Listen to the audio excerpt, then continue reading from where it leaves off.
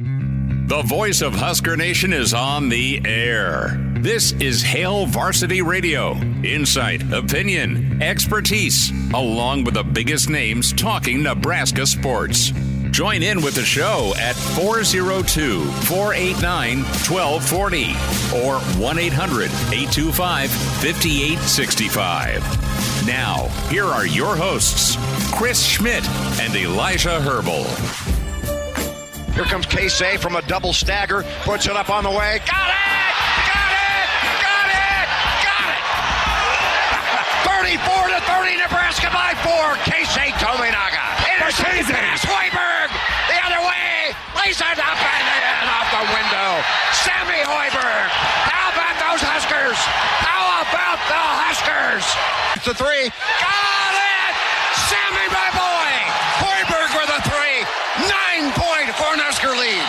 Has Mark Hoiberg drives the ball, reverse layup with the left hand. Oh my goodness! Circus shot, absolutely circus shot by Sammy Hoiberg.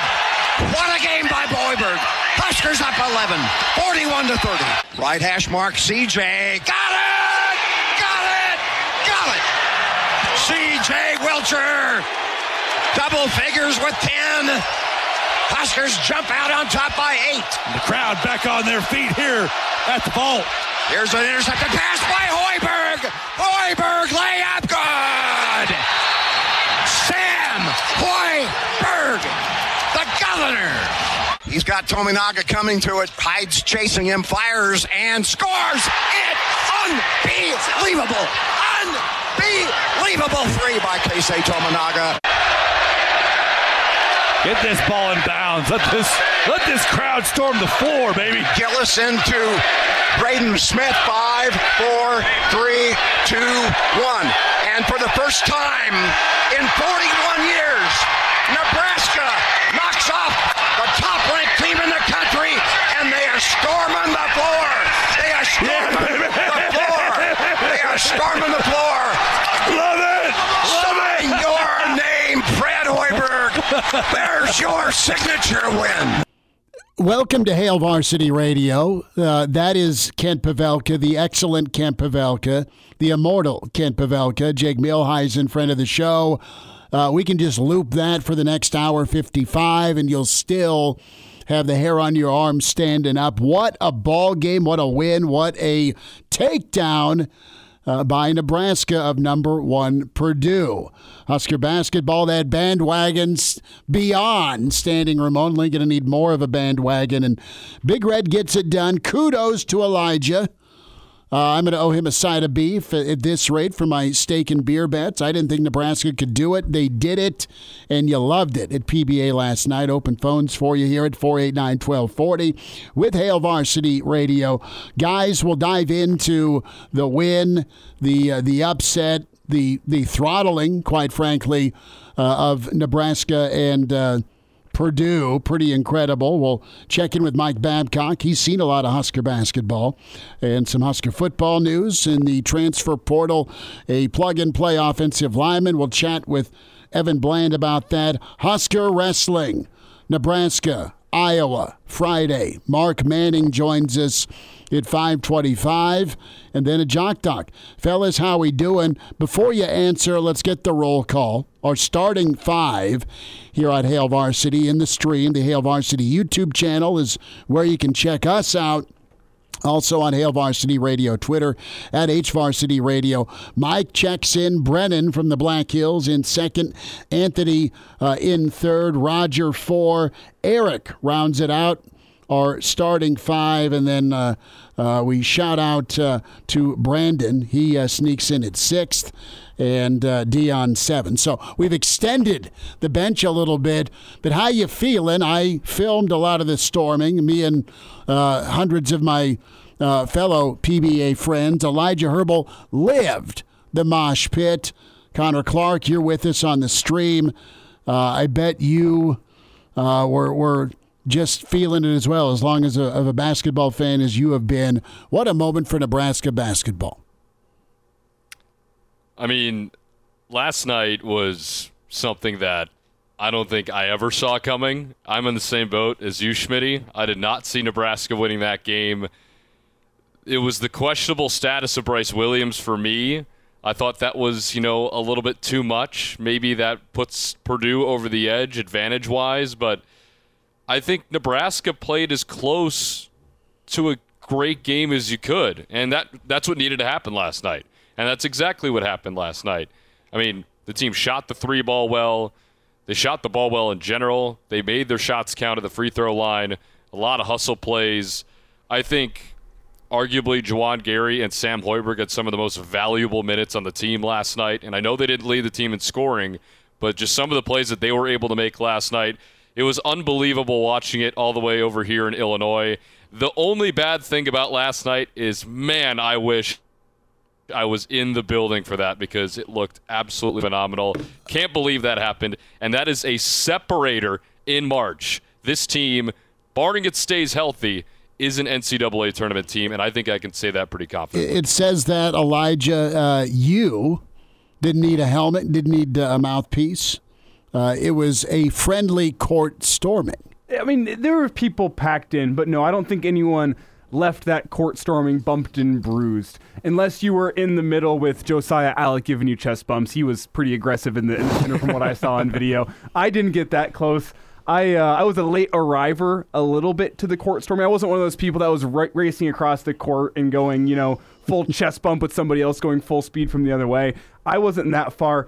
For transparency's sake, I was gifted some free tickets. Thank you to Will Wilson, morning hookup here on KFOR. His parents weren't going. He texted me, and we were talking on the show yesterday. I said, oh, no, the game's on Peacock. I don't know how I'm going to watch it.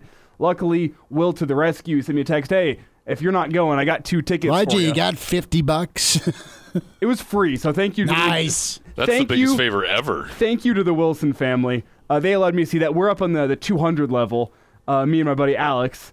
And with 4 minutes left, Kisei hits that three-pointer, under 4 media timeout, and I say, we're going down. We're going to find our way into that lower bowl. And there was a nice gentleman who let us sit in the 2 empty seats on the end of his row for the final couple minutes of that game. And then as soon as the buzzer hit, we're racing down the aisle, hopping over a railing, getting down on the court, entered on the side over by the Purdue bench. I would like to note for Coach Matt Painter, there was plenty of security personnel keeping the fans away from the Purdue team, so I don't think they were ever in very much danger. There's an inherent slight danger that comes with court storming.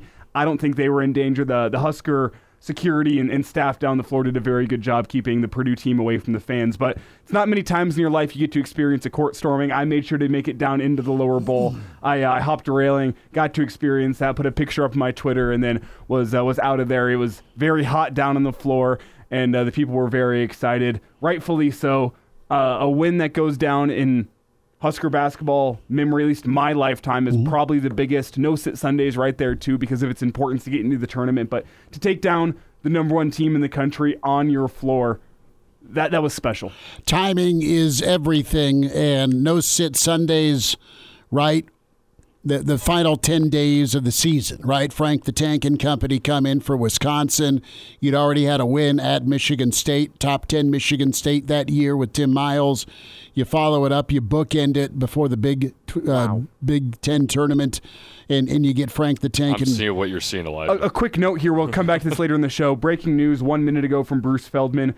Coach Nick Saban has informed the Alabama football team that he is retiring effective immediately. Okay. This also from Chris Lowe and Bruce Feldman, both on this news. Wow. So we'll get back to that later in the show. That's a bombshell. That is Nick Saban saying goodbye, and Pete Carroll walking away from Seattle, and Nebraska takes down top seed right now in the NCAA tournament, Purdue. It was dramatic with the way Nebraska responded, but it was an AK by Nebraska when you look at the number. You win by 16 points. Let's talk about that moment. A guy that really paced Nebraska on offense and went right at the reigning National Player of the Year was Rink Mast. I love how he was able to kind of get his offense going, was annoying in his own words early on against Edey down low. I think the barometer for this basketball team is Juwan Gary.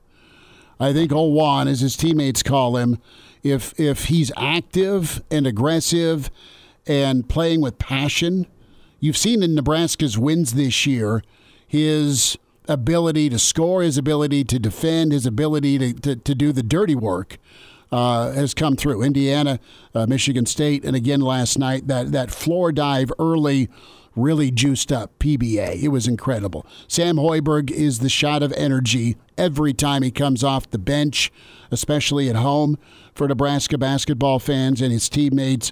Keisei and Wiltshire, let's take these two fellas to the craps table. They are on the mother of all heaters from beyond the arc. It's been incredible. But here's Rink. He talks about the moment. Did so last night, and he really, big-time competitor, super composed, and they are proud of what they did. But, guys, as they're sitting up at the podium in the postgame, they're all ready to move on to Iowa. They want to not be a one-hit wonder. They'll have this forever in their back pocket that they took down number one, but there's more work to do. Here's Rink on last night's moment. I mean, it doesn't get much bigger than this one. Like, you played number one team, reigning National Player of the Year. I just see that as a challenge. And luckily the shots were going in the beginning and gave the team a little spark, and everybody started believing, hey, there's something there today. So, I mean, yeah, rise to the moment. I think everybody did that today. That they did. It was incredible. And growing up, I've had a chance to see a lot of Nebraska basketball. My golden era, many Nebraska fans' golden era, that knee run of tournaments, the teams that Coach Jeff Smith was an assistant on with Pikowski and Chubbuck and Badgett, Mikey Moore, Strick. I mean, just some incredible players that went to 4 straight NCAAs. The bookend was Lou and our dear friend Andy Markowski. That last tournament pre-Miles, and Nebraska was almost bulletproof at the Bob Devaney Sports Center against the who's who: Kansas, Oklahoma State, Oklahoma, Missouri. They'd all come in one time or another with single digits next to their name, and they may have ended up number one or made it to a Final Four, but this is different. This hits different because of how it happened for Nebraska, how they responded to Purdue's push in that second half, guys. And quite honestly, the way they're able to 180 this thing, 180 by, you still, and rightfully so, had questions about them after Wisconsin. I think Wisconsin's Elite Eight good. We'll burn that tape if I'm wrong. But Nebraska looked the part last night against a team in Purdue that really had no answers. I mean, they were befuddled by Nebraska's energy and intensity defensively. Then you factor in Nebraska's elite shot making. That's incredible. I think Nebraska, they can keep doing this. I'll talk to you Friday about how I'm going to bet it. I don't know. What's your trust level like? You ready to say I do to this team? I mean, At home. At home, but for them, they still, God, and I sound like such a, yeah, but wait, guy. It's the Husker PTSD. No, it is, but you still need to see it on the road more times than not, right? Well, I think the next 2 games, which are on the road, may I add. Yeah, it's Iowa City and winnable Rutgers. games. They're totally winnable, but they're also losable. Fair? I think that's a fair take. I think, honestly, Rutgers is more losable than the Iowa one, just because Rutgers has been so good at the rack this year. But, I mean, this is a team that, and you kind of mentioned it earlier, Schmitty, about the word response. And I think you could take that and put it into maybe even 4 different parts over the last 3 or 4 days. The response from the loss at Wisconsin, right? The response to Mason Gillis lighting it up early in the game. The response to the run that Purdue made at the start of the second half made it a 1-point game. I mean, all of that, and you mentioned Purdue didn't really have an answer for that. Every single time that the Boilers made a run last night, there was a counterpunch that was 10 times harder from Nebraska. So I think you have to give a ton of credit to Nebraska for that. That gives me a lot of confidence in this team going forward. Are they going to win every game that they see? Obviously not. It's the Big Ten Conference. Anything can happen. You saw that last night. But I think that response factor that this team has, been able to develop gives you a lot more confidence than you maybe would have before. And I think the next 2 games are winnable. To your point, they're also losable. But if they are able to stack some wins, you come home against Northwestern. I don't want to get ahead of myself. I'm just saying. A win like last night lets you get ahead of yourself a little bit as a fan. Come on. They beat the number one team in the country by 16 points. How could I not? And I'd just like to add here, maybe my boldest take of this first segment. Any game that Nebraska shoots 61% from behind the arc, I think they have a pretty good chance of getting it done, as evidenced by last night. Doesn't matter who they're playing. 61% from behind the arc, while is a bit higher than expected, it didn't feel like an exceptional three-point shooting night from Nebraska. It felt really good, don't get me wrong, but it didn't feel like something that was so out of character that they've been doing it. I mean, they did it against Indiana. They did it against Michigan State, right? They have the extremely well. A team shooting 61%, hard to replicate, but they have the shooters to put together some really, really high three-point shooting numbers. And it's hard to call that a recipe for success moving forward, 61%. But they have the shooters to get it done with a really, really good clip behind the arc. They have the offense either in rink or the kick out to compete and score. It's going to come down to their defense. Do they replicate that energy like they brought with them to K-State, like they did have against Indiana? They can flip a switch. That switch was on all night against Purdue. It just wasn't at Wisconsin. Mike Babcock's with us next. Hey, it's Kaylee Cuoco for Priceline. Ready to go to your happy place for a happy price? Well, why didn't you say so? Just download the Priceline app right now and save up to 60% on hotels. So whether it's Cousin Kevin's Kazoo Concert in Kansas City, go Kevin, or Becky's Bachelorette Bash in Bermuda, you never have to miss a trip ever again. So download the Priceline app today. Your savings are waiting. Go to your happy place for a happy price. Go to your happy price, Priceline. And now, back to Hail Varsity Radio. Lots to get into today. Celebration across Husker Nation with the Husker basketball squad rolling number one Purdue. Mike Babcock with us from Hail Varsity and Herd at Sports. Babbers, we've got some things to tackle, bud. Nebraska v. Purdue, Nick Saban's swan song, and in addition to the offensive line. You've seen a lot of Nebraska basketball, Mike. You've seen this team and the runs they've made in past years. What'd you make of last night, and how portable is it as we look towards the season for, well, Nebraska maybe being able to put on some dancing shoes for the first time in a decade? Well, I think that I was shocked by the upset. But as I watched the game, as aggressive as Nebraska was, and as gritty as Nebraska was, I was more optimistic as they began the second half, and then you had that run, and then they responded to that. You guys mentioned it earlier, but every time Purdue did something, Nebraska responded, had the ability to respond, and I think that was the thing that I came away with. That and the way things were distributed among players. Everybody contributed.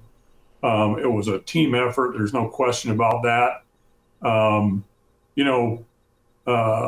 Bryce Williams, 11 rebounds, 9 assists. I mean, that's the kind of play that you need to get from him. And four guys in double figure scoring. Could have been 6. I just think, no, go ahead. I said it could have been 6. They were an eyelash away from 6. Yeah. You need that kind of balance. Just says a lot, I think, about what Nebraska can do. And I was just, now how do you come back off of the energy of that win? Can you translate that energy into the next game, which is on the road, which is at Iowa, or is there a fall off? Because sometimes that's what happens when you come through an emotional experience like that. But I'm hoping and figuring that maybe it'll be an energy that will carry over to the road game. Mike, whenever you look at Kisei, his performance last night, where does he rank in your mind in terms of fan favorites with Husker basketball? Because whenever CJ was hitting some shots down the stretch, it was loud in there, but it means something else whenever Kisei hits one. Yeah, he's really popular, and I think it's the part of it is the confidence. For one thing, it's his ability to hit 3-pointers. That's the defining shot now, the guy that can hit the 3-point shots consistently. And he can hit them from, like he step on the floor in the arena and it seems like he can hit a 3-point shot.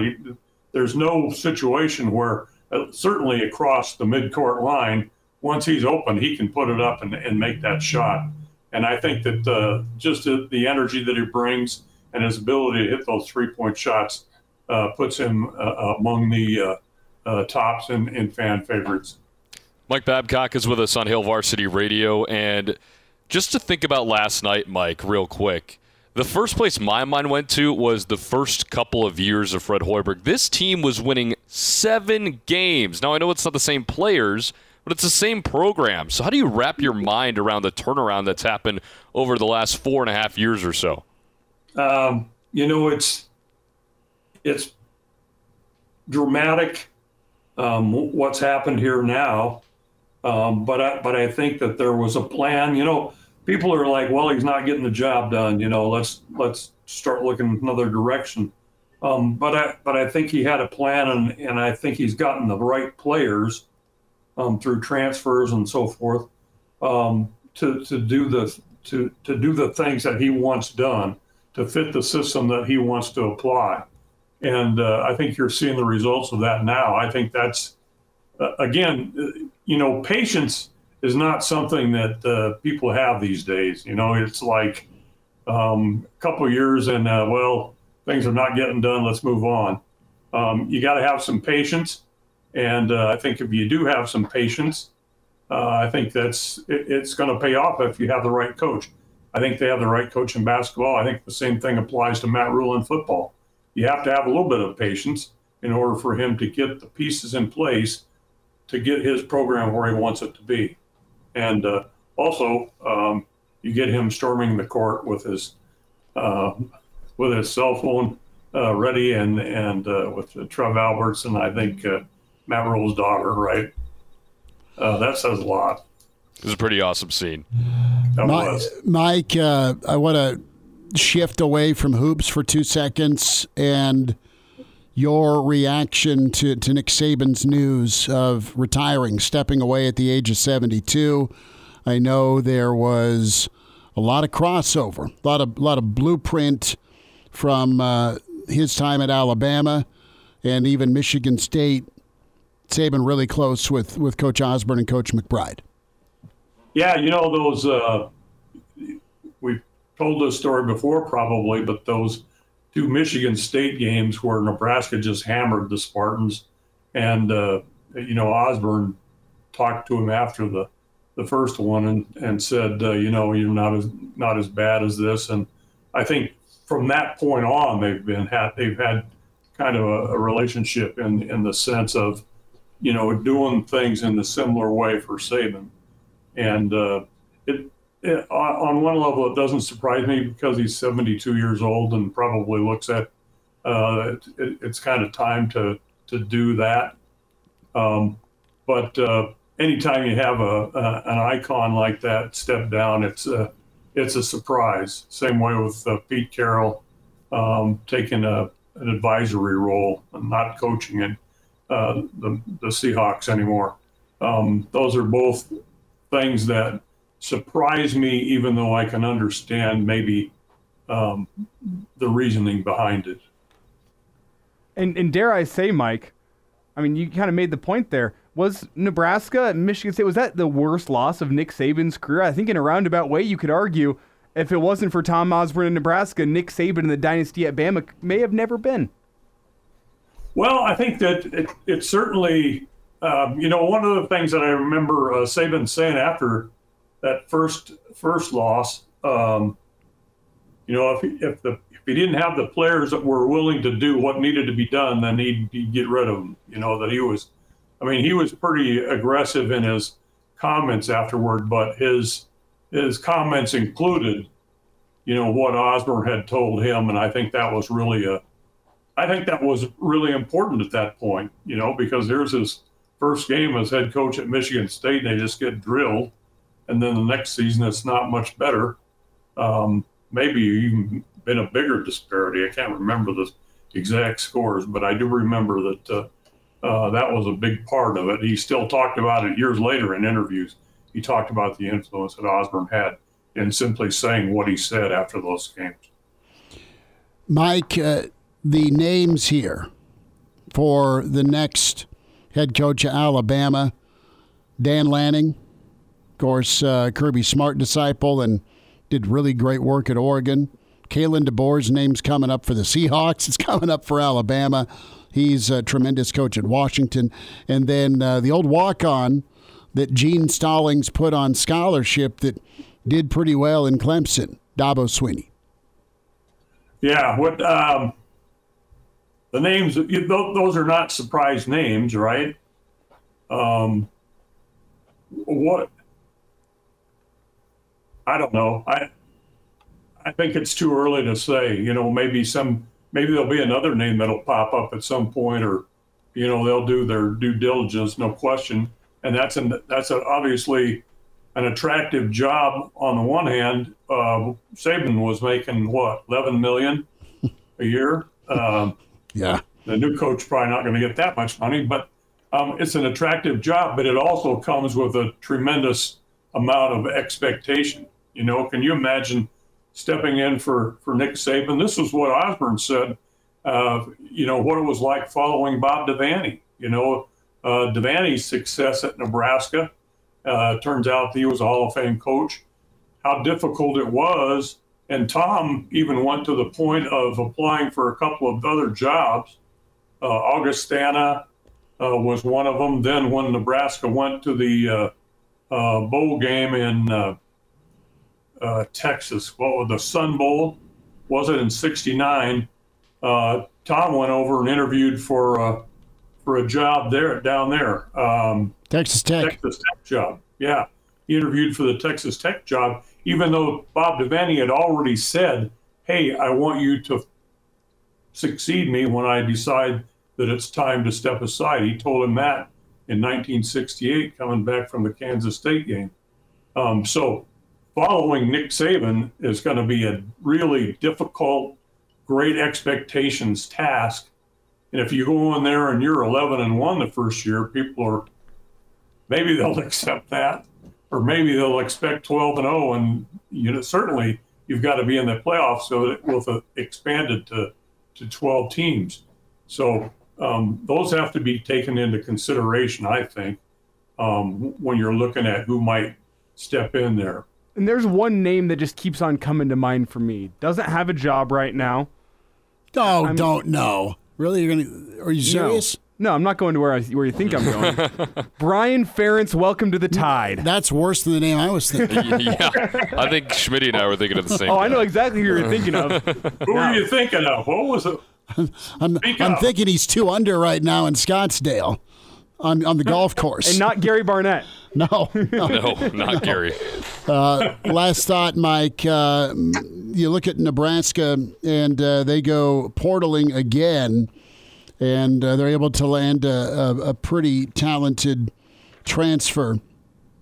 Namakuza, Florida lineman, spent some time at Baylor, and kind of a plug-and-play option. We got about 60 seconds. Do you like the pickup?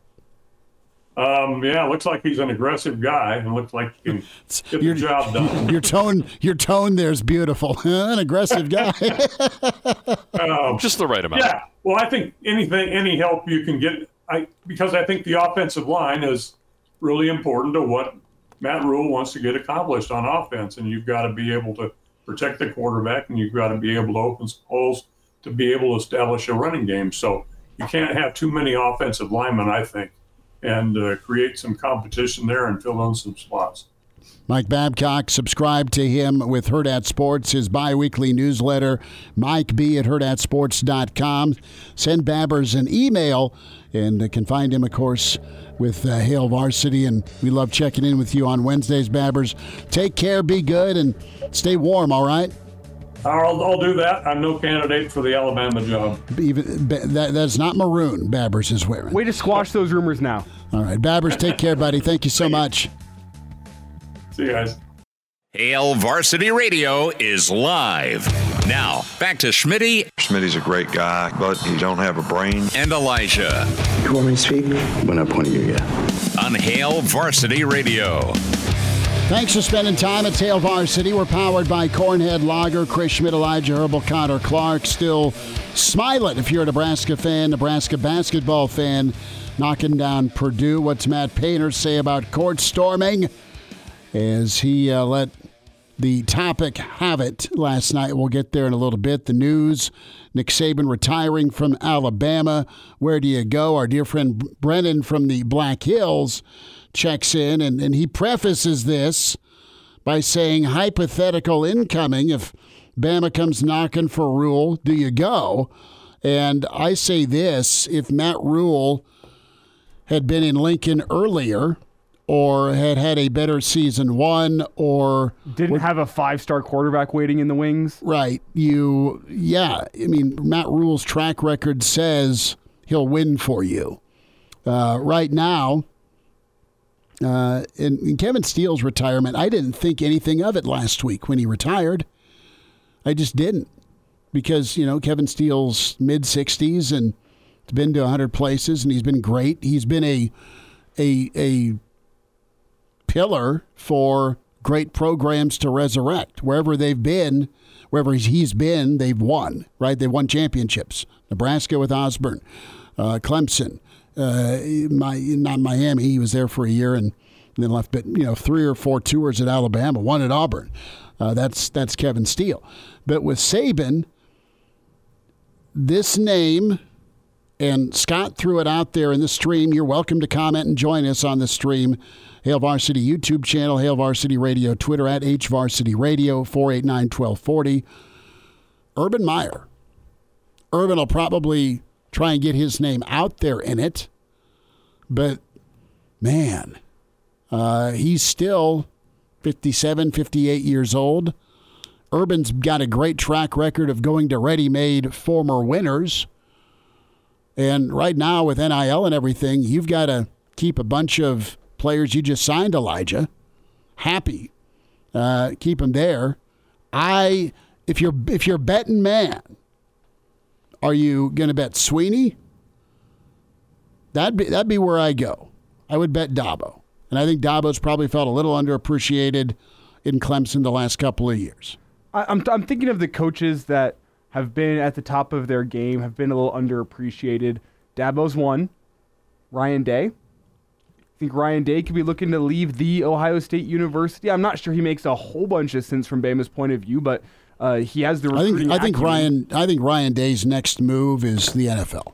I think so. But if Bama comes knocking, same pressure cooker in a. But you don't have to play Michigan every single year. Well, you might. Playoffs now 12. But there you go. I look at landing at Georgia or at Oregon. That makes some sense. Does Kirby leave Georgia? But it also feels like a great time for Oregon to really take care of Dan Lanning and make sure he doesn't. Yeah. You don't want this. You don't want the third time being the charm if you're Oregon and Uncle Phil. Exactly. So I don't know about all that. Seen a lot of Lane Kiffin in the chat too. Ooh. I think that would be a breaking case of emergency. Is Lane for Alabama? Like, Kirby, Dabo, Ryan Day, Pete Carroll, Lanning have all said no. Then you go to Kiffin. I don't know if he would leave Ole Miss though. Would he? Oh, he'd leave Ole Miss. Ole Miss. He almost left Ole Miss last year. Yeah, every chance he gets. His agent gets him another $2 million every year. Ole Miss is that's just called good leverage. Near and dear to Elijah's heart. I wouldn't want him to leave Ole Miss. I think he's great there. I'm a huge Lane Kiffin fan. I think he is too. But does Lane Kiffin want to just kind of be stuck at 8-4? Do they have a playoff possibility right now? Sure. I mean, one thing that I know about my time going down to Ole Miss is it's a great setup, but it is not the destination. It's still not. It's not Bama. It's not Bama. Like at the end of the day, Ole Miss, they have a lot of money that goes through that school. They don't have as much in terms of athletic donations as you would think. For as well as they do in the portal, you'd think, they must have all this NIL money in the back pocket. They really don't do as well with athletic donations. There's a reason there's so many streets in Oxford named after the Mannings. The Mannings have taken care of Oxford and the Ole Miss football program for a while. Outside of them, like the notable boosters Ole Miss has, not quite there. Ole Miss isn't the destination you might think of it to be. I like Lane. Far. There's so many Saban proteges that there are options. Who's on the line? Bruce is on the line with us. Bruce, thanks for calling. Go for it. Hey, guys. Let's throw another iron in the fire. We're at the big Sabres. What about Harbaugh not staying at Michigan? He hasn't signed his contract yet.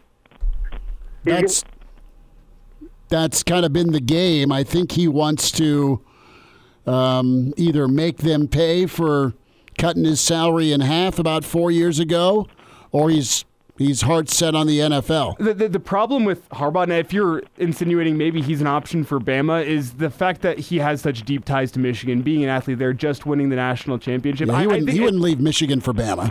He either leaves for the NFL or he doesn't leave at all. Yeah, it's kind of where I'm at. He's going to San Diego.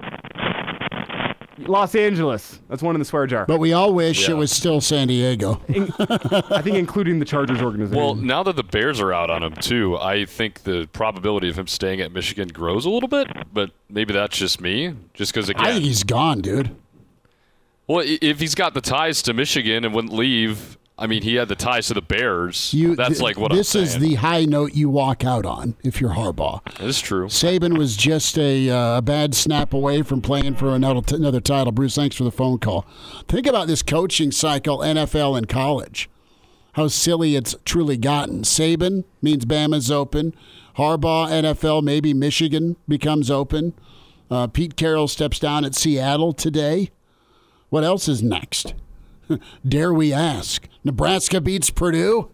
Pretty cool. Pigs are going to be flying soon. I think so. Yep. Can we hear Matt Painter whining about court storming?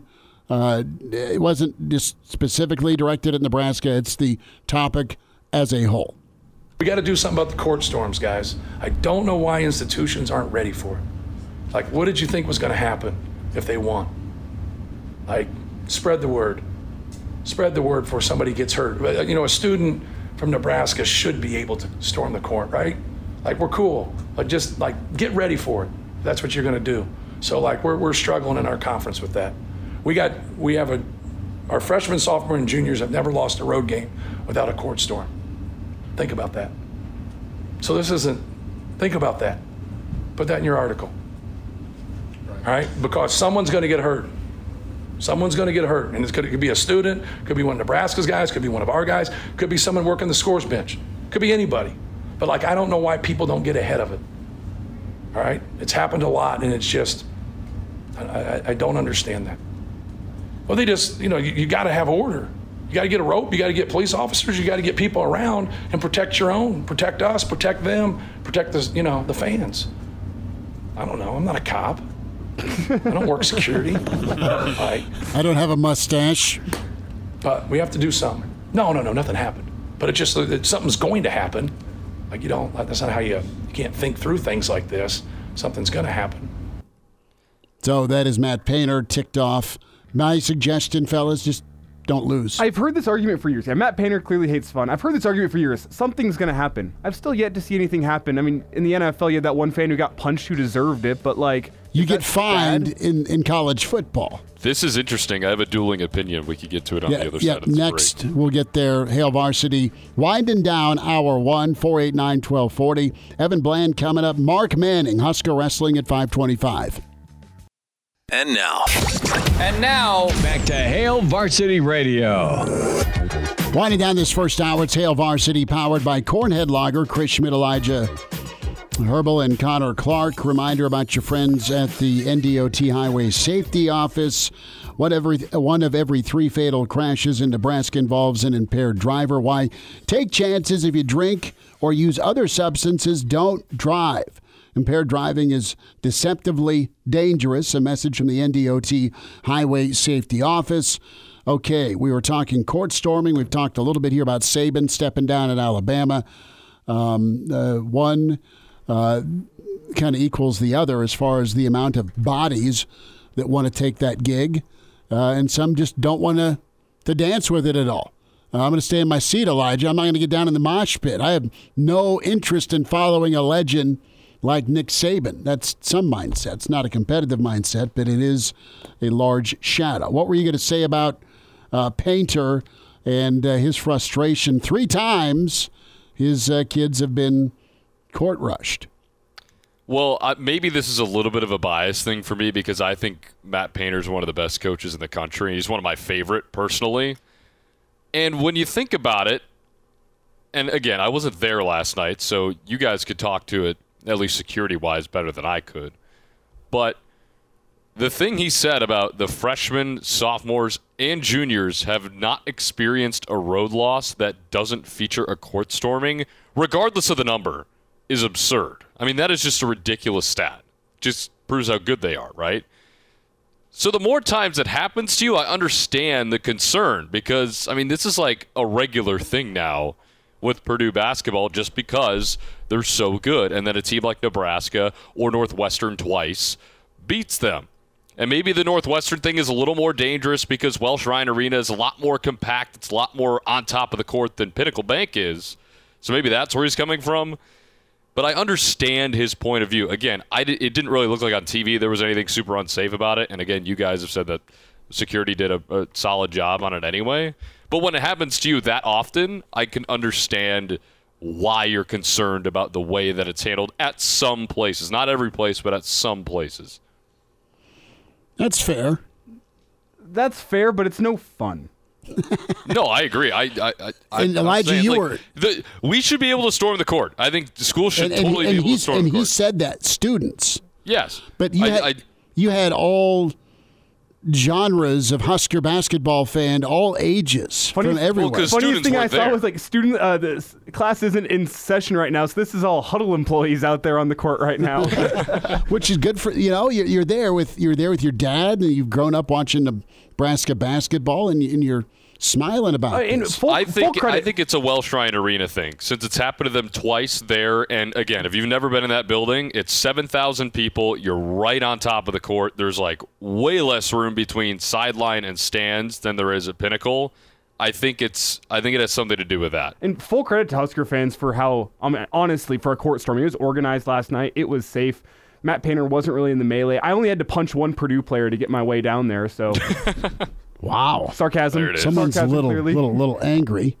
Matthew checks in on the stream. He says, Kirby to Bama, Urban to Georgia. Mike asks a great question. How much input does Saban have on selecting his successor? It's interesting because Bill Byrne wanted to make the pick once T.O. stepped down. T.O.'s like, no, I get to pick, and it's Frank. Well, his son... is the AD at Alabama, Bill Byrne's son. Hour 2, coming up here, Evan Bland next. The voice of Husker Nation is on the air. This is Hail Varsity Radio. Insight, opinion, expertise, along with the biggest names talking Nebraska sports. Join in with the show at 402-489-1240 or 1-800-825-5865. Now, here are your hosts, Chris Schmidt and Elijah Herbal. Back with you at Tower 2. It's Hail Varsity, powered by Cornhead Lager. Our dear friend Mike Schaefer posting a picture of Coach O. That's his vote for taking over Bama. Instead of saying, go Tigers, he can say, roll Tide. I like Brian Ferentz more still. Yeah, I know. I like Evan Bland. Love what he does when it comes to coverage of Nebraska football, Husker baseball, Omaha World Herald, where you find Evan at Evan Bland, OWH, on Twitter. Evan, nothing to see here. No news today between Husker basketball, the portal edition for the Big Red, and Coach Saban. How are you? Wow. Yeah, our pets' heads are falling off as well. I don't know how we're going to cope. Such a good line in the movie. I want to start with college football / just football coaches. Did you believe 2024 would bring us Nick Saban retiring, Pete Carroll stepping down? We don't know for sure about Bill Belichick, but Vrabel, and of course Jim Harbaugh. I mean, those are some names that could be on the move or could be finding a rocking chair. And that domino effect, DeBoer, Sweeney, Lanning are some hot names right now. course, Coach Rule's always been a popular name as well, not necessarily in this cycle or with these openings, but who's to say you wouldn't kick tires? What an earthquake 2024 has given us for the college football and some NFL openings. Yeah, no doubt. It's really amazing. I mean, you think all those names that you threw out there, Belichick, maybe the greatest in NFL history, certainly what Saban's done. And, what I think is interesting is this is just the start, right? Like this, there's going to be so many dominoes that fall from this. Who does Alabama get? And then who fills that Power 5 job that comes open? And how does that all sort of backfill, its way through? And some of it is probably age-related. I mean, Saban's in his 70s. I think Bill Belichick's in the same general window. Some of it, I think, too, though, is you think how much the sport's changed since those coaches in particular got into it back in the day. I mean, with all the things that are going on now, the attention, the money, the NIL, the transfer portal at the college level, like you see a lot of coaches, at some point kind of saying, look, this is a 12-month-a-year, 365-day-a-year sort of job, and it didn't used to be that way, but it's that way now, and like the level of commitment that it takes to achieve greatness now is so high. I mean, it's just remarkable the wins and just the consistency that guys like Belichick and Saban have had.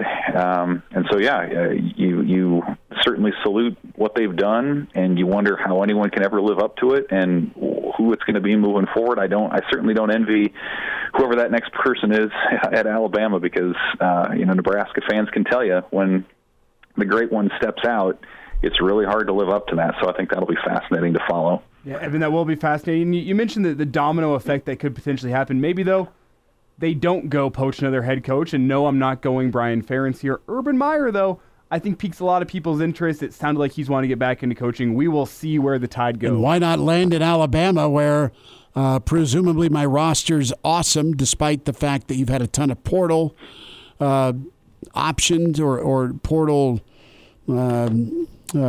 departures, thank you, right after you lost to Michigan, and now what you just signed, there's 30 days those kids can leave as well. Yep. So we'll see. Urban walks into a lot of good situations, though. So Bama doesn't have a lot of time here. I think they have to act quickly in order to protect their roster. We'll see where they go. That'll be interesting to follow, Evan. But let's switch gears here, talk some Husker football. The news of the day, Mazuka, the Florida offensive line transfer. This came a little bit out of nowhere. I don't think his name had been floated around all that much, but today he announced on Twitter that he will be attending the University of Nebraska next season, presumably going to take one of those starting guard spots. I want to get your reaction to this. A year after Nebraska swung and a missed on Mazuka, they get him back in the boat via the transfer portal. I think in the short history of the portal and certainly in the kind of free transfer era, like this might be the most out of the blue positive portal news that Nebraska's had from a player from another school, in part because he never did make an official visit this cycle. He did last cycle when he almost chose Nebraska and ended up picking Florida, but there was no real rumblings externally that he was even thinking about Nebraska this time around. And I spoke with his dad a little earlier, and they said their circumstance was such that until the NCAA last month brought down that ruling that multi-time transfers who were not grad transfers could move around and still be eligible next season elsewhere, they were all set to go to the NFL and figure out the next level from there.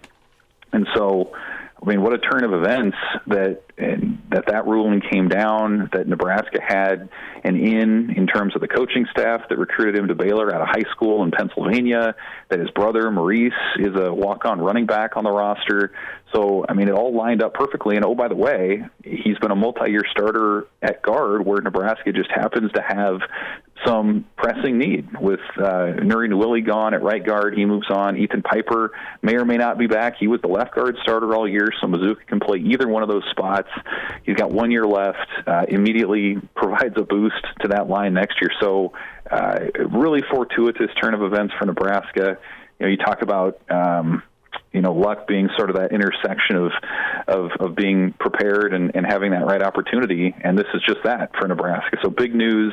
Maybe it kind of gets lost in the news cycle with what's going on with basketball and the sport, college football at a national level. But really big development for Nebraska, just as big as any portal ads they've had this cycle. Evan, what's a really early grade that you would give Matt Rule's transfer class this offseason? Well, you got to go on quality, right? Not quantity with just the 4 to this point. But, you either go developmental or you go immediate need. And I think Bly Hill probably qualifies in the former category. They like him more long-term and don't need him to step in right away. But this January stretch of additions, I would say, it's solid. B plus probably at this point, just with Naor is somebody who can step in as a big play threat at receiver right away. Dowdell, certainly, the Oregon transfer running back, is somebody who has all the ability to come in with 3 years left and be an impact starter or playmaker right away. And then clearly Mazuka is someone who you've got to feel good about being a factor and a starter on that interior moving forward. So, you look at what held Nebraska back last season. Clearly the offense was a part of that. You address seemingly the quarterback situation through the addition of Dylan Raiola and Daniel Kalin, and now in the portal you've seen them go out and augment some of the skill spots, and now Mazuka. So the numbers were such that Nebraska was never going to add a big chunk of transfers the way that they had the last couple of years, but I think just the quality and the spots that they've addressed, I'd give it a solid B+. And Evan, can you talk for a second about the splash of going and getting a guy like Mazuka, an 11-game starter last year from a Power 5 program, Florida? I mean, it just feels optically like a big deal. It might not be the same need that Nebraska had at wide receiver along the offensive line. They had some younger guys that were probably ready to step up next year, but optically, this feels like a big deal that Nebraska's able to go steal a starter in an important spot from a school like Florida. Absolutely. And it's a big deal because you can't count on adding quality offensive linemen from the portal. You can't do it. Like, if you want to find a receiver or a defensive back or even a running back, like, you can probably do that in the portal, but the numbers will tell you, like, if you're a quality O lineman in there, you're going to get offers from all over the place, and there just aren't that many big-bodied guys that want to look around and go elsewhere. And so, Nebraska absolutely found that. And Matt Rule said it before, like, even if you don't have room, you make room for a lineman on the offensive side or the defensive side. And I think that's kind of the case here. Like, they already had sort of a scholarship crunch. But if your circumstances line up the way that they did for Mazuka, you have to add somebody like that, bring him in. And again, he could have gone all over the country. He took visits this cycle to Arkansas, to Syracuse. If he had expressed interest in just about any school, I think that's a guy that you make room for. And so for Nebraska, again, to have that in with him previously and to have the need and for that thing to develop late here with classes starting in just over a week, it's a perfect scenario for Nebraska, and it absolutely improves their outlook on offense next season. Evan Bland with us here, Omaha World Herald, talking Nebraska in the portal, the world of college football. Hail Varsity Radio at Evan Bland, OWH. On Twitter is where you find him. Evan, timeline for Jamal Banks. Question 1. Question 2, what do you believe about Nebraska and Dana Holgorsen? Well, Banks, I've exchanged a couple messages with him, and I think he's still kind of sorting some things out. I would expect in the next couple of days, maybe by this weekend. He understands that there's a timeline to this thing. Again, with UNL classes starting on the 22nd, you can't delay it too long. But I know Michigan was interested. He's checked out places like Notre Dame and Wisconsin and Purdue, and so he's got a lot of pros and cons to lay out there. I know he did enjoy his trip to Nebraska, and they spell it out to him, just like we all know, like, there's opportunity on that offense. So I think Nebraska is still very much in the mix there. So, again, we'll see pretty quickly how that turns out. And then, Holgorsen's been pretty quiet since the news broke last weekend that he was in town and talking with Nebraska. I still find it interesting, just given his sort of worldview offensively coming from the Mike Leach air raid system. that he would necessarily be a perfect match for Nebraska and what it has said it wants to do as a pro-style offense and more pounding the ground game and that sort of thing. So, again, just because they're talking doesn't necessarily mean that he would be the quarterback's coach. I think it's possible it could be as an analyst sort of position as well. But I do think just the fact that they've had the conversation with a guy like Holgorsen does say that Matt Rule and Nebraska are being pretty open-minded about who's out there, about what direction this offense can go as they try to find the best resources to develop Dylan Raiola and get this offense back on track.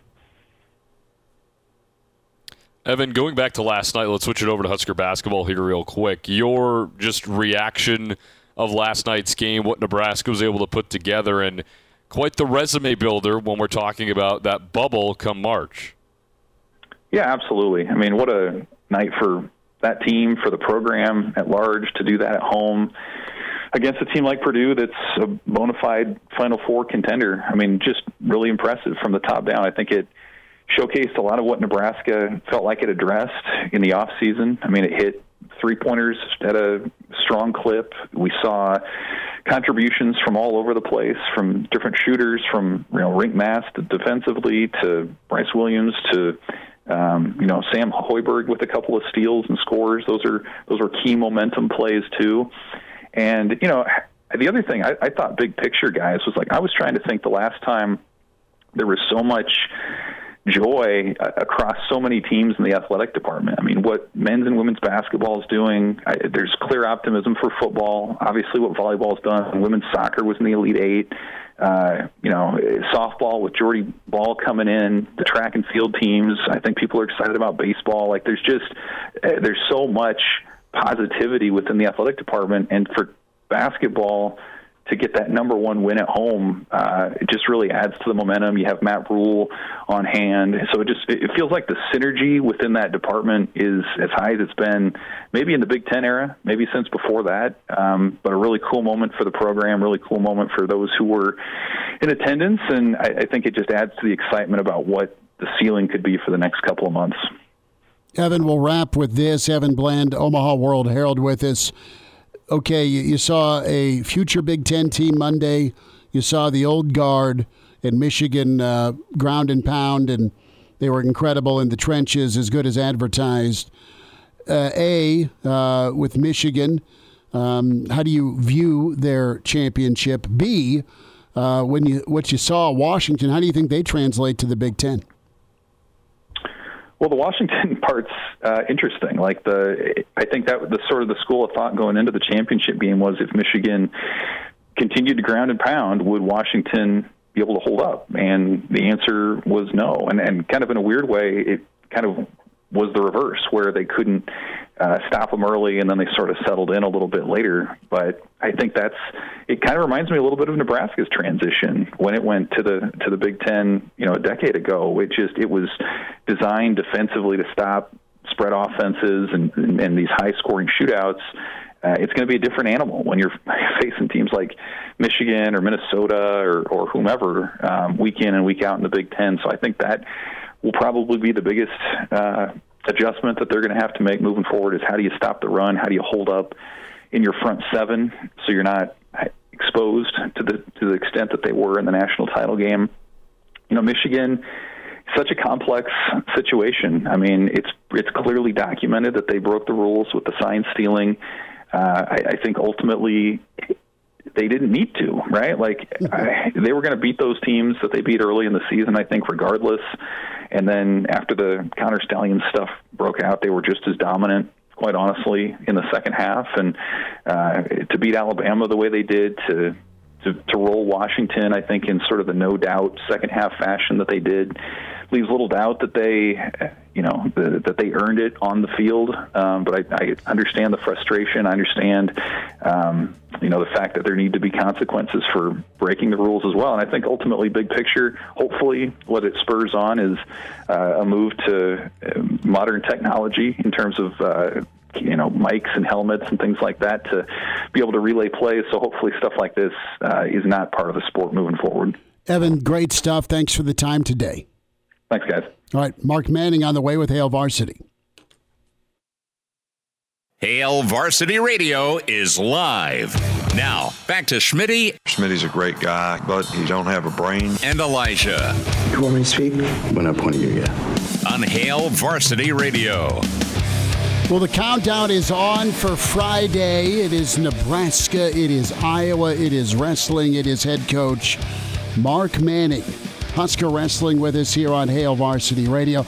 Coach, how we doing? Were you at the were you at PBA last night? Were you storming the court, Coach? I didn't storm the court, Chris. Hey, thanks for having us on. But me and my family were watching it and on Peacock, and it was great, man. So happy for Fred and his staff. They do a great job, and really happy for the players. I saw them today. A bunch of them, they were in the weight room, and I congratulated them. And hey, they say, hey, more's coming. So I love it. Well, it's just been a really good time with Nebraska athletics, and your team is phenomenal, and the work you guys put in, incredible. I want to go back to Saturday, Coach Manning, and start with Polar Bear, with Nash. Big win for him against Wyoming Saturday. How big a deal was it, not just for him, but for the team? Yeah, this thing is one. It's incredible. Nash's commitment and how we came about getting Nash to come out and join us, and he was really excited that we wanted him to come out, and Coach Rule and his staff, Coach Knighton, they were terrific. They were all about Nash, coming out, making the commitment, wrestling, seeing if he could do it. He had to shave 45 pounds, and he joined our team December 4th, made 285 on January 6th. That in itself is an accomplishment, and just getting in the wrestling shape he is right now. It took him to be a tough man, and that's what you have in Nash. He's a competitor. We knew that, and it's just a great story to see a young kid. I call him young, but he's got another year of college football to play, and who knows from there. And his aspirations are NFL. And I told Nash, hey, if you do this thing, this is going to take a lot of work to you're not wrestling Class B in Chamberlain, South Dakota anymore. It's Division I big boy wrestling. And so it's just really cool, Chris, really cool to see him accomplish it. And I think if general managers have half a sense, they'll take a chance on this guy next year, because not only as a football player, just as a person, he's going to add value to their team, and that's what he's doing for us. Coach, obviously this came together this fall, but when did you first want Nash to be a part of the wrestling team? And then tell us a little bit about that story of how it actually came together here a little over a month ago. Actually, Coach Rule and I got together. It really was just to talk about coaching, and there about 3 or 4 days before the Iowa. Coach, we lose you. What if he came out for wrestling, right? And we were laughing about, he's 330. I said, he's got to make 285. I don't even know if he could do that, And Coach Rule said, man, it'd be really cool if he did. Really, we didn't even think about it. Coach, we got you. Vegas for the Las Vegas Invitational Tournament. I reached out to Coach Rule, said, hey, you know what? What if I reached out to Nash, see if he would want to do it? And he was all on board. And Coach Knighton was all on board. And then I reached out to Nash, and he said, Coach, can I talk to my coaches? Well, I already knew the answer there. And then he said, I'll talk over with my family, and I'll get back to you. And next day he called and said, I'm in. And, he's been nothing but all in since he told me that, and that's just how he operates. It's, it's great. Now, I wasn't surprised by the result. You never know what you're going to get, but, he really controlled the anxiety, and wrestling's a one-on-one battle, and so he had a lot of pressure on him, to do well, and anxiety of you never wrestled a college match in your life, and so there's a lot there for that young man to really compartmentalize, and he handled it like a pro, and it's going to help him moving forward. Mark Manning's with us, Hail Varsity Radio. Huskers and Iowa Friday, Bob Devaney Sports Center. Coach, I want to shift to the matchup and some big matchups. Kind of run down what you can share with us about Friday night, your excitement level and just the challenge. Yeah, I think Iowa's got a terrific program. They've been dominant for the last 50 years in college wrestling. From Dan Gable to Jimmy Zaleski, and then the Brands brothers running the ship. They're tough. They're tough. They're physical. They're what wrestling's all about. And so, we think we have a great team, and we're going to find out on Friday night. I think we have just good matchups. We're starting at 125 with Caleb Smith. He's got to wrestle Drake Ayala. He's a very accomplished wrestler. So, just getting started off right, I think, will really help the Huskers. And then just up down the lineup, Jacob Van D at 133. And, Brock Hardy is going to wrestle the number one guy at 141. Real Woods is his name, and he's Big Ten champ, beat Brock in a really tight match.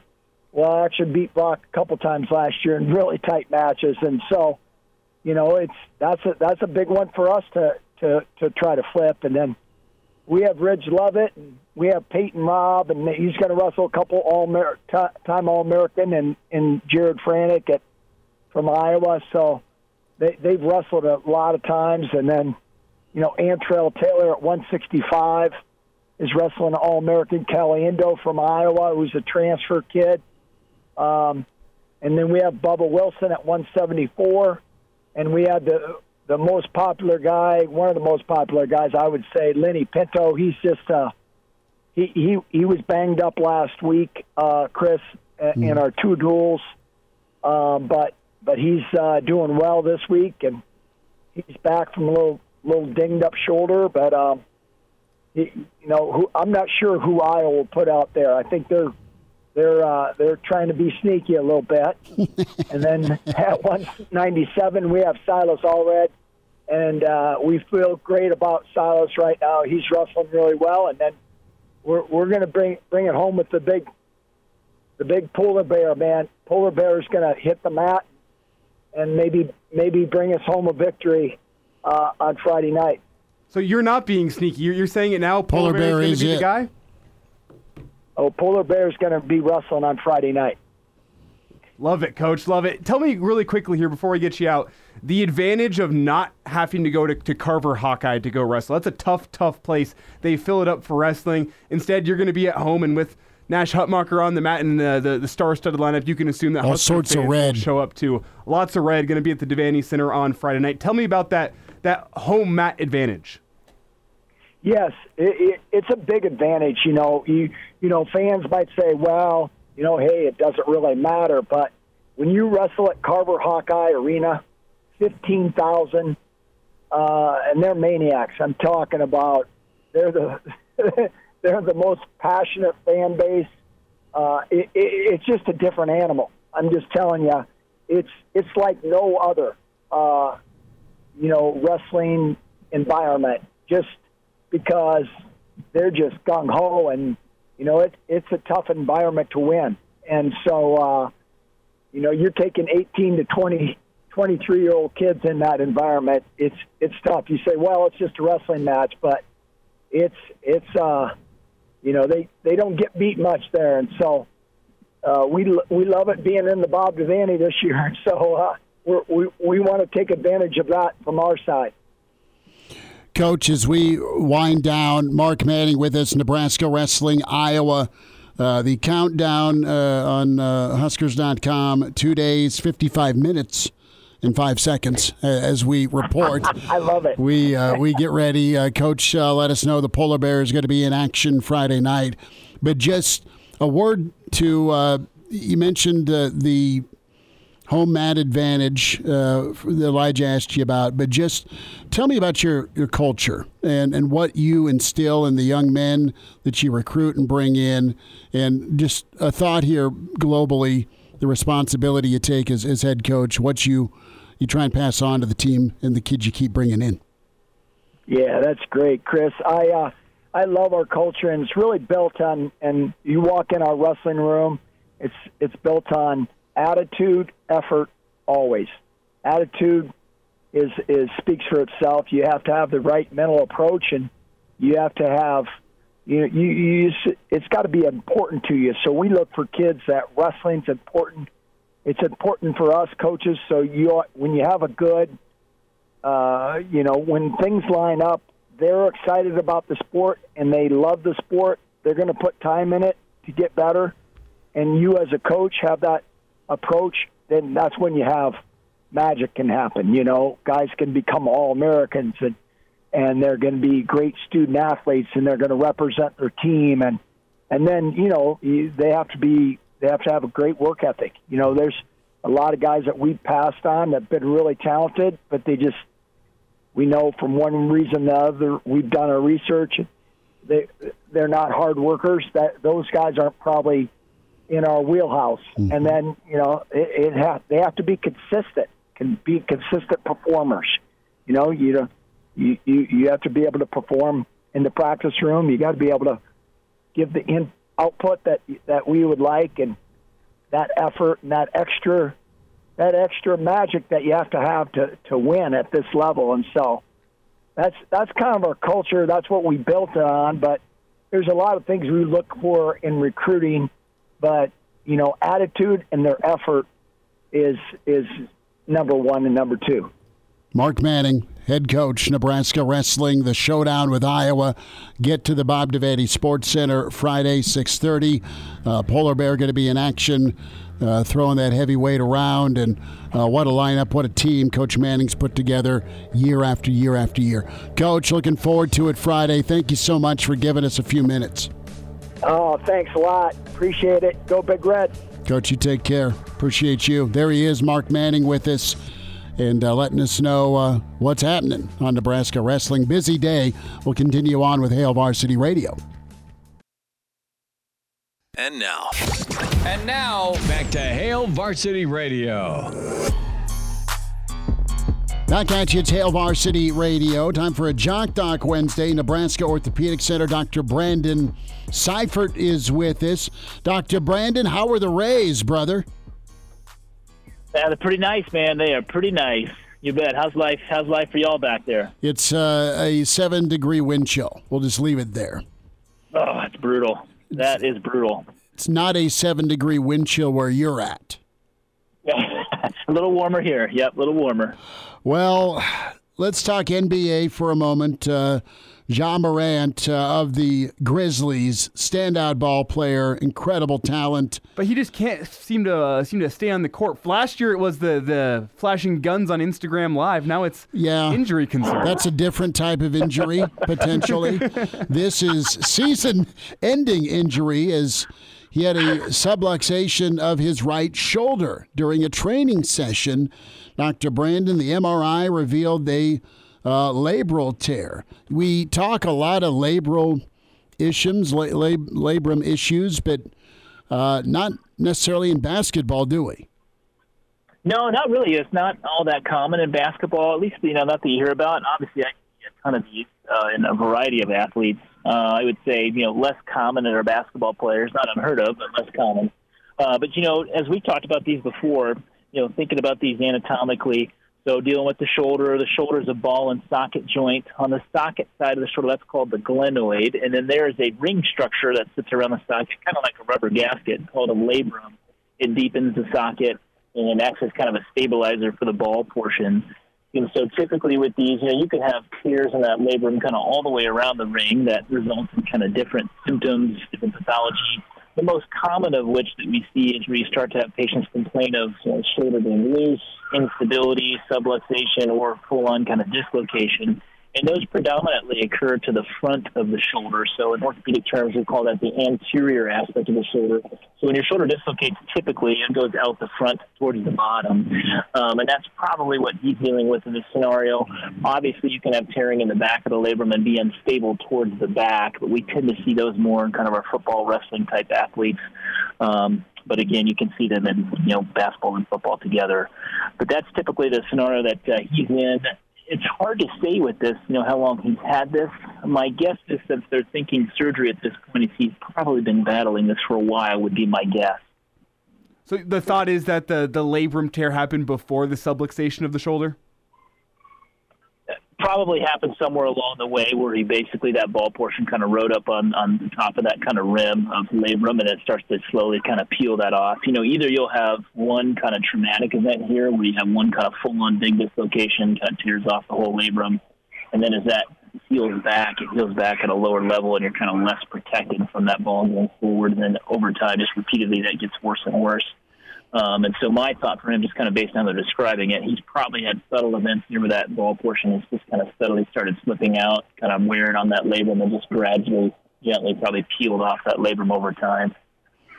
Dr. Brandon, let's talk about recovery, procedure recovery, and then how it could linger with Morant's return to form. He's been incredible when he's been healthy.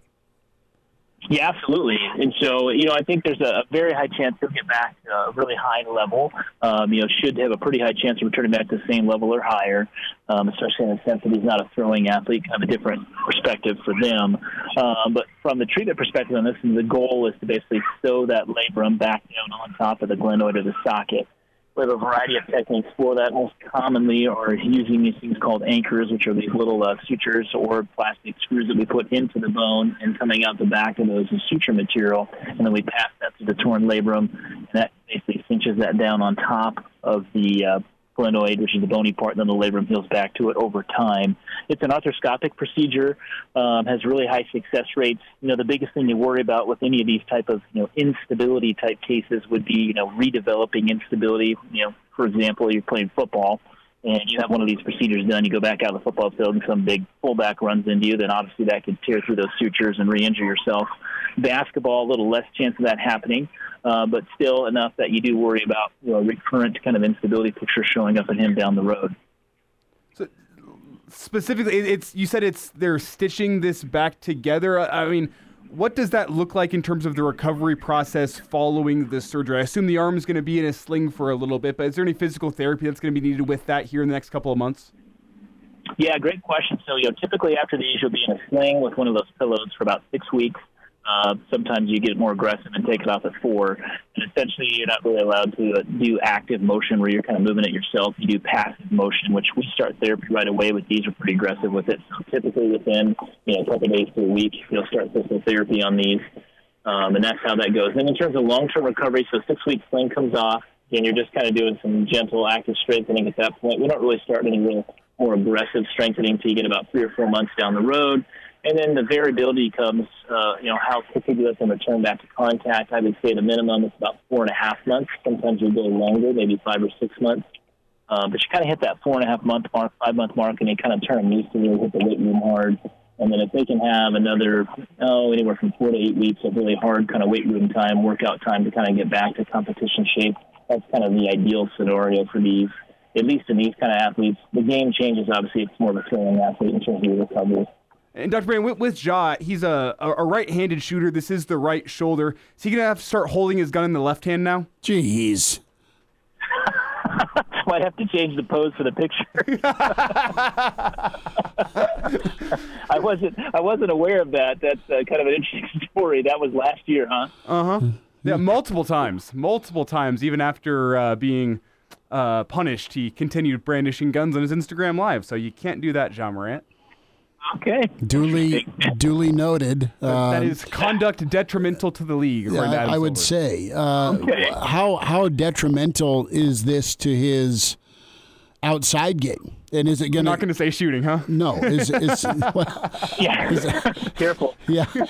His outside game, and also is he going to be thinking about it, Dr. Brandon, when he gets to the rim, when he makes a move to the rim and finishing around the rim? It's super physical, even in today's NBA, not as physical, but you still take bumps and bruises when you do go to the tin. Yeah, no, absolutely, Chris. So I think, outside shooting, probably not a huge issue for him. I think that'll come back nice and smooth. I think that technique for him will be pretty easy to redevelop. You're right, though. As you start to go to the rim, there's going to be some hesitancy there. So I definitely see a little while just kind of regaining that confidence piece to go back and be able to do that well. But in the end, I still think they'll do that well. But that's obviously the area where, he put himself most at risk for some type of re-injury event. Last thought here, Dr. Brandon. It's expected he's going to be out till the start of next season. How does that timetable for recovery strike you, that he's probably not going to be back on the basketball court until next October? Well, he could be in terms of practice, but in terms of ready for game action next October. Is that timetable about right? Yeah, I think that timetable is just perfect. You figure if you're going to give him that 4.5, 5 months and kind of getting back into shape mode, that puts us all the way back into June, July, season's done. So yeah, he should be ready to. He should look really good by the time October comes around, and he should get plenty of basketball to do in the summer. I'm sure he'll probably be kind of fully released to do everything. I'm guessing around July or August, if not sooner. Dr. Brandon Seifert with us, Nebraska Orthopedic Center at Jock Doc Wednesday. John Morant, our topic. Dr. Brandon, you take care and enjoy. We'll check in again soon. Okay, fellas, take care. Good stuff with Dr. Brandon Seifert, Nebraska Orthopedic Center. Will wind down a Wednesday. Spotify, iTunes, Google Play, where you find us with Hail Varsity Radio. Subscribe, download Hail Varsity YouTube channel. We'll say goodbye next. And now, back to Hail Varsity Radio. One final time, it's Hail Varsity. We're powered by Cornhead Lager. Awesome stuff. Mark Manning, Nebraska Wrestling. Able to preview Nebraska, Iowa. Let the world know that Nash is going on Friday at the Devaney Center with the heavyweight round. Excited there. Incredible stuff earlier from Evan Bland. Mike Babcock, and what a buffet table of sports, and Nebraska still feeling good about the win over Purdue. Plenty there as we kicked off things with KP and Jake Mielheisen's greatest hits from last night. That was big time. Plenty of football news with Nebraska getting a plug-and-play offensive lineman at guard. And then, you have the news of Nick Saban stepping down. We'll play a fun game tomorrow and help our friends down in SEC country with Alabama. Some suggestions we have. 489-1240 numbers to get in if you want to squeeze in. Buyouts are pretty extraordinary, Elijah and Connor, for Dan Lanning. There are also a lot of agents out there kind of rubbing their hands together with a big old smile. As big a smile as you had last night on the floor as a Nebraska fan rushing the floor. These college football coaching agents, they are smiling too. Because even if my guy doesn't get the job or get a phone call, the AD may have to pay to not worry about that. Well, money will not be an issue for Bama in this. Never is. Search. They will go get who they want to get regardless of the price tag. But yeah, I do think some coaches, I think Lanning, maybe he will go to Bama. I don't know. Whenever that's Bama's top priority right off the bat, you go, they're going to get who they want. But I wouldn't be surprised if he just made the decision if Oregon can match the offer that Alabama makes, I'll just stick around at Oregon. He's got a good thing going there, especially with them headed off to the Big Ten, knowing you can probably get some pretty big payouts down the road if you stay for 5 years with the future Big Ten media rights deals. So that's a possibility. I don't know, but all I do know is that the buyout will not be an issue for Alabama and whoever they want to go hire. And maybe they don't need to go buyout. Maybe they go Urban Meyer. Maybe they go Frost. Maybe they go Ferentz. I think one of those is only the realistic possibility with Urban Meyer. But I don't think money will be an issue for Bama in this coaching search. And I'd like to think that they likely already have a pretty good idea of who they're going to be hiring. I don't this think is Saban, this is not a bombshell to the folks. No. To Greg Byrne or those in the Alabama circle of trust. I don't think money is going to be an issue. I think we'll probably have a good idea of who the coach is going to be sooner rather than later. Does Tommy Rees, who says no? Yeah, right. Does Saban, if there is an eventual college football czar, is he it? The old Bill Dolman take from last week. Yeah, and I mean, I think that's a brilliant take because Dolman's smart. Love that. Yeah. That said, do you want these? Do the college football conference commissioners kick up top? I mean, do they secede their power? Real quick about your friends with the Omaha Supernovas, the first ever Pro Volleyball Federation match coming up here January 24th against the Atlanta Vibe. CHI Health Center. First serves at 7 o'clock. Get your single, match, or season tickets. Supernovas.com. World-class volleyball. That includes NCAA national champions, All-Americans, Olympians, and the volleyball movement sweeping across the country.